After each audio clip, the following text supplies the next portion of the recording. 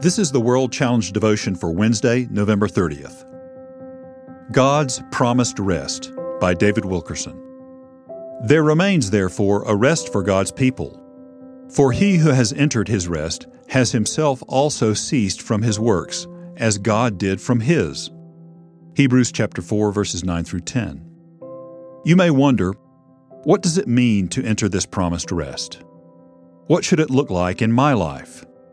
Simply put, entering his promised rest means fully trusting that Christ has done all the work of your salvation for you. You are to rest in his saving grace by faith alone. I pray that God will remove the scales from our eyes and allow us to truly understand this.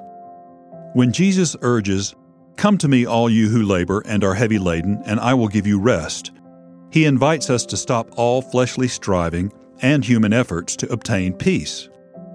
He wants us to totally rely on him and his work for us. Our battle is not against flesh and blood. It takes place in the spiritual realm. The Old Testament makes this crystal clear. Time after time, Israel made empty, futile promises to God. "We want to serve you, Lord. We'll do whatever you command us to do." History proves they had neither the heart nor the ability to follow through on their word. God had to strip them of all faith in themselves. Everything we need comes from our precious Lord. Paul states, "He has made from one blood every nation of men to dwell on the face of the earth, and has determined their pre-appointed times and the boundaries of their dwellings, so that they should seek the Lord in the hope that they might grope for him and find him, though he is not far from each one of us.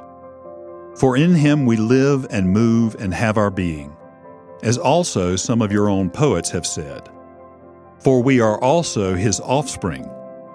Acts chapter 17, verses 26 through 28. This speaks of uninterrupted fellowship.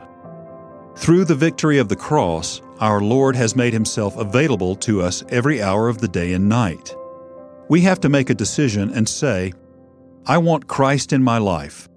I want to be set free from all flesh. I am therefore going to move forward into his presence and claim my possession. I want Jesus to be my all, my only source of satisfaction." World Challenge: Transforming lives through the message and mission of Jesus Christ. Visit us online at worldchallenge.org.